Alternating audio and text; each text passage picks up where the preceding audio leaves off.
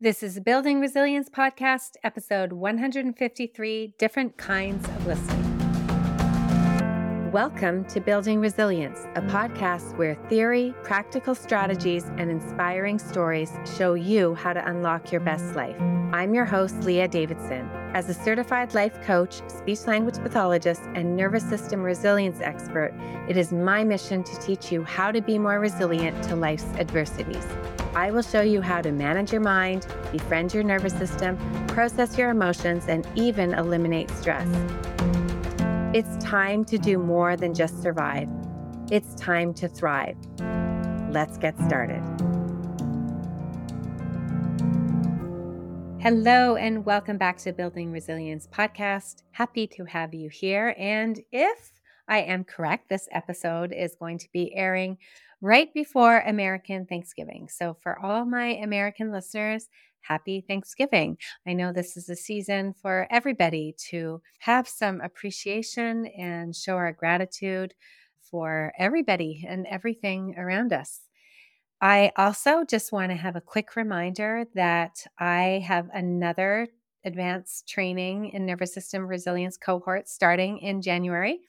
And the waitlist is open. You can get on it now. The doors for the training will open first to the waitlist at the beginning of December. I am so excited to be offering another training.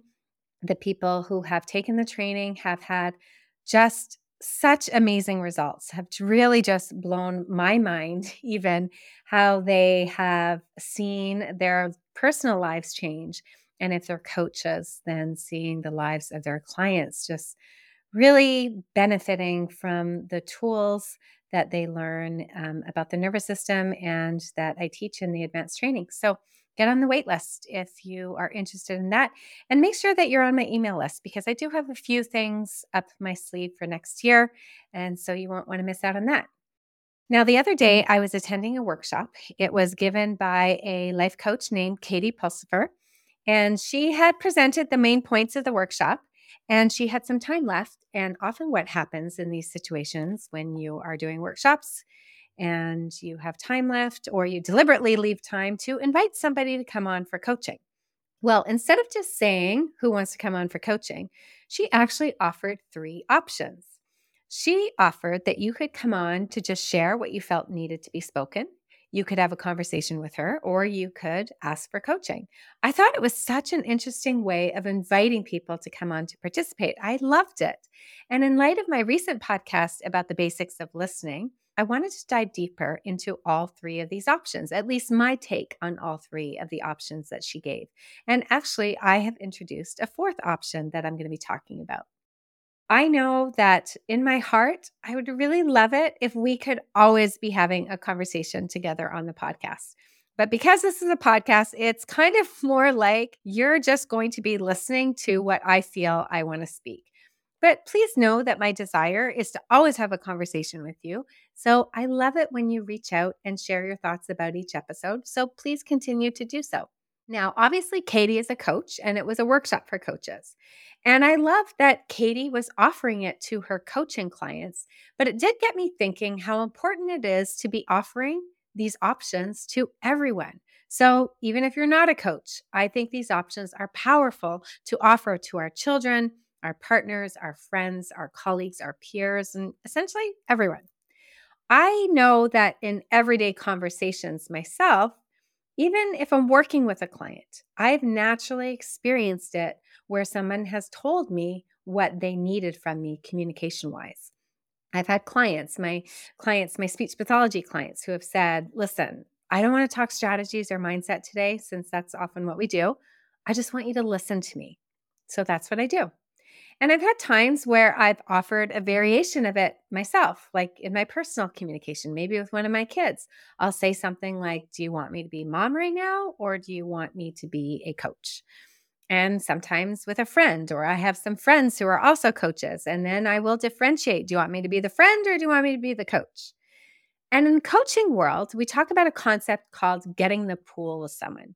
It's this analogy that if you have a client that is swimming in their own story, have lots of thoughts, do you jump in the pool with them and agree with them? Do you join in the drama and get pulled into the story because maybe you do agree with it as well?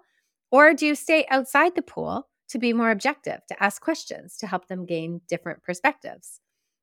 And in real life, sometimes we do want someone to get in the pool with us. We want somebody to commiserate and to buy our stories, to share our passions or our complaints.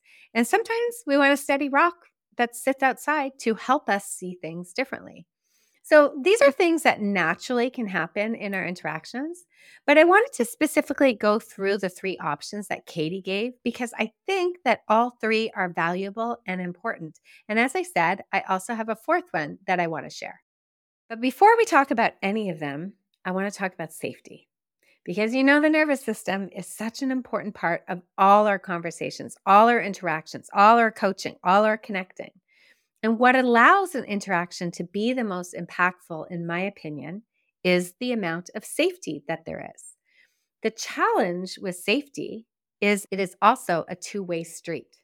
We want to create safety for others to be in our space, and we want to be welcomed into places that are safe for us. And as much as we think safety is something that needs to be created outside of us or by others for us, I also think we need to create safety in ourselves. I think we need to be careful about what we're fueling ourselves with because what we fuel ourselves with makes a difference. Are we creating safety lens from which we view the world by what we're fueling ourselves with? How do we create safety? Now, there's things that we can do. And later in the episode, I'm going to share with you some language and patterns that can create or deter from safety. But essentially, if we want to invite safety into our conversations, we need to be regulated. Getting to calm, learning to be on team resilient. That is the foundation of how we create safety. Now, what happens if we're dysregulated is that we will take on the flavor of what team we're on, team hyper or team hypo. And if you want to know more about this concept, then go back and listen to episode 110 about the zones of resilience or episode 121 about the 3 stories that we tell. So we'll either be saying things flavored from one team or another, or we'll interpret things in that same light from one team or another. It's important for you to know your nervous system, how to befriend your nervous system, because that alone will change all your interactions. Just you being aware that you have a nervous system, that you are on a certain team, and that team flavors everything will change everything. The state of your nervous system and the state of the other person's nervous system matters as well. Now, we can try to co-regulate. We can try to model regulation. We can be regulated ourselves, but the other person still has their nervous system too. I've actually had some people share with me sometimes that they don't feel safe. And it's interesting because when I hear that statement, I often get defensive and right up in team hyper. It was a comment that I found pretty dysregulating, like I was responsible for them feeling safe or somebody else was responsible for them feeling safe. But then I realized that while it is always my goal and desire to create as much safety as possible, and often it's a goal and desire for other people to create as much safety as possible, we still are all responsible for ourselves. I can't be responsible for all the inner critic talk that you might be having that leads your nervous system to interpret danger. Or perhaps it's due to your past trauma. I don't know what it is. I don't know what you're fueling yourself with either. I think of like a friend saying, "Oh, I don't feel safe with that other friend." When meanwhile, they've just spent the previous evening with friends where they bonded over talking about that particular friend or criticizing or gossiping about them. Of course, they don't feel safe. Now, I hear this a lot when I talk to people about divorce or when we talk about children of divorce, how they're caught in the middle. Perhaps they're told by their mother, your mother does this and your father does that. And I've witnessed with clients where one parent will argue that their child doesn't feel safe or doesn't have that relationship because they don't feel safe. When a big part of the problem is the same parent has been building up the stories and the drama, and it can have a devastating impact on the safety that the child will feel. And please don't misunderstand me. I'm not saying that bad things don't happen, that abuse doesn't happen, that there truly are some unsafe environments and that we should not worry about creating safe environments. But what I am saying is if you're an adult, you do have a big role in creating your own safety. You're not responsible for what happened to you, but you are responsible for your responses moving forward. All right, that was a bit of a tangent. I know it can be touchy, but I also know that it's possible for you to create safety. I see some amazing examples of the participants in my advanced training in nervous system resilience. As they learn about the nervous system, as they befriend their nervous system, as they learn how to identify and create safety, they are much more able to move forward and heal. They can shed the shame and the blame. They allow themselves to truly feel and grieve, and at the same time, to set healthy boundaries for themselves. So it is possible for you to create safety. But it's hard to create your own safety if your brain is always on high alert. A high alert brain will often even misread cues as being dangerous because that's the flavor they're in. So be mindful of what puts your brain on high alert and try to first introduce small moments of safety because safety shapes our conversations and our relationships. All right, let's go back to the three options that Katie gave. You could just share what you felt needed to be spoken, you could have a conversation, or you could ask for coaching. And as I already mentioned, I'm going to modify them a little bit and introduce you to a fourth option that I see. So the first option is what I call the witnessing listening option, which is essentially the to be spoken option that Katie talked about. The second option is conversing, co-creating, discussing, which is the conversation option that Katie mentioned. The third option is coaching. And then the fourth option that I want to talk about is consulting and advice giving option. Let's dive into each one. The first one, the witness option. This is where I just want to be heard. I don't want feedback. I don't want your opinion. I don't want judgment. I'm not trying to persuade you or argue with you. I just want to state it. It's like what I would write in my own journal, except I'm saying it to you. And I'm looking for a compassionate witness. I'm not necessarily looking for agreement, although sometimes that can kind of sneak in there. But to keep it nice and clean, I'm just going to share. I want you to simply listen and accept. No response. Now, if any validation is provided, it's validation not that you agree with me, but just that you agree that this is my experience, that you hear me. Now, with witnessing, I think if you are wanting to be witnessed, that often you need to let your listening partner know that that's what you want. I know sometimes I'll say something to my husband, Rob, and I know he has an opinion or a perspective, and it would likely be very helpful. But I will say to him, I'm not looking for any feedback or opinion or discussion right now. I just want you to listen. This is my experience that I'm expressing.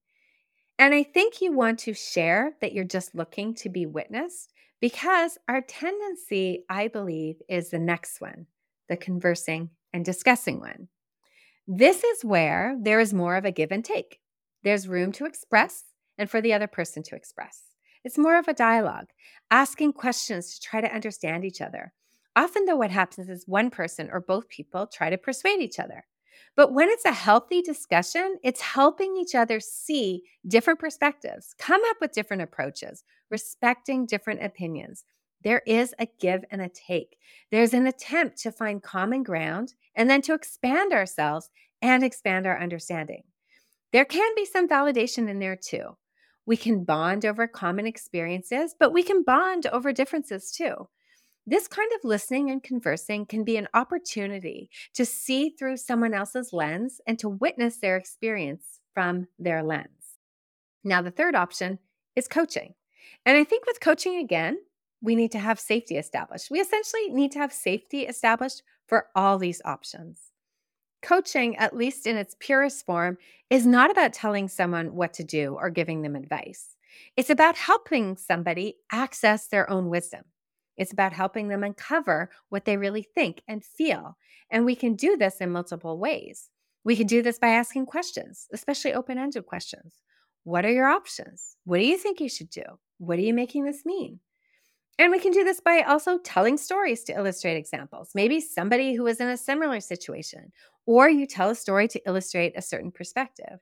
We can also offer observations. what I've noticed, what I've seen with others, what I've watched you do in the past.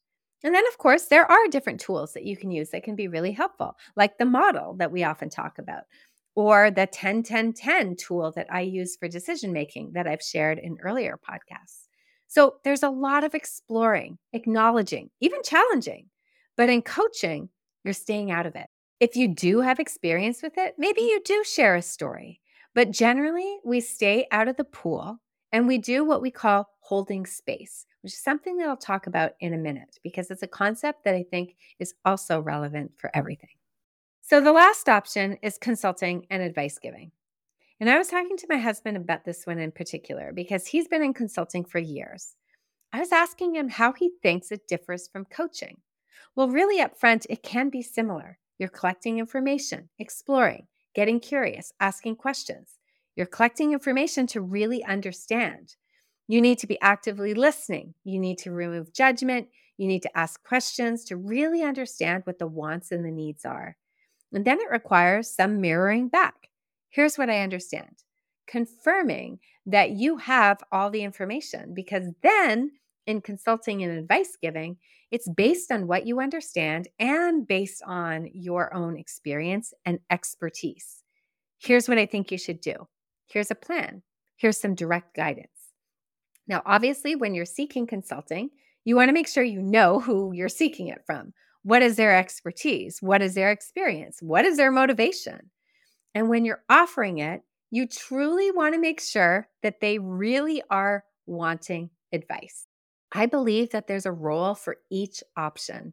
And sometimes we do need to upfront establish which option are we going for, because that can alleviate a lot of miscommunication where one person comes in wanting to be witnessed and the other person comes in offering advice. Again, it's a two-way street. What is it that you want and what is it that's expected of you? Now, I want to get back to that concept called holding space. It's kind of a coachy term, but essentially in coaching world, it means being able to listen to our clients without judgment. It's really providing a safe place for people to share. It's being able to allow them the space to explore their thoughts and feelings without your influence, opinion, or judgment. It's where you can listen to their stories without buying into their stories, which means not agreeing with them, but acknowledging their experience. I really think it comes back to providing a safe place for people to explore and land. While it's a coachy term, I think it's a great way for us to be interacting with others. Now, in coachy world, some of us have been taught that holding space involves things like minimizing our facial expressions or our language so that it does not appear that we are agreeing. So being very, very neutral. But a word of warning, if we minimize it so much, then it could be that we are sending signs and cues of danger to our clients. We want to be very careful about our neutrality. Not having an opinion does not mean we should be showing up blank or so neutral that it's uncomfortable for the speaker. We know that sometimes neutrality or sometimes blankness or being very monotone or having a flat affect is actually a cue of danger to a lot of people. Now, this lastly brings me to what language or facial expressions can we use to communicate safety? And it comes down to what is called trauma-informed communication. What does it look like? And we talked about being trauma-informed a few episodes ago, but what does it look like in terms of listening and conversing and coaching and consulting? First thing is we do this with our language, and it can often be called trauma-sensitive communication. Well, the purpose of shifting the way we communicate is always to try to promote and instill safety. If we want to witness other people's experiences in a compassionate way, in all four kinds of listening, we can do this by doing things like mirroring back what we're hearing, checking to see if we are understanding them. Here's what I'm hearing you say. Is that correct? We can also show compassion. I'm sorry you're experiencing this or have experienced this. That sounds really hard. And then letting them know that they are safe with you. I'm here to listen. I am a safe space for you. It makes sense that you feel how you feel. And then, of course, The next step is using our body language to indicate that we're listening. So by nodding and then even saying things like, I see, or go on to show that you are listening and following and want them to continue. Now, these things sound so basic, but it is surprising how we often miss these small signals. And of course, we want to refrain from interrupting or minimizing or comparing. We want to try to avoid judging or victim blaming or being dismissive. We also want to avoid being distracted and multitasking or taking over the conversation. And of course, sometimes there are these very dismissive statements that we just use. Things like, you shouldn't feel that way, or just let go of it. Don't cry. It'll be okay. Relax. Even sometimes saying things like, time heals everything, or you're going to be okay, or this too shall pass. Some of these statements are very well-meaning, but we need to allow people the space and the time and respect what they need. We need to be a compassionate witness. And sometimes it is just listening and not saying anything other than, I'm here for you. So those are just a few things that we can do to be more trauma-informed in our communication.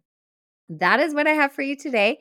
As you move towards improving your listening skills, I will offer that it can be helpful to identify the kind of listening and interactions you want to do and have, and the kind of listening interactions the other person wants to have.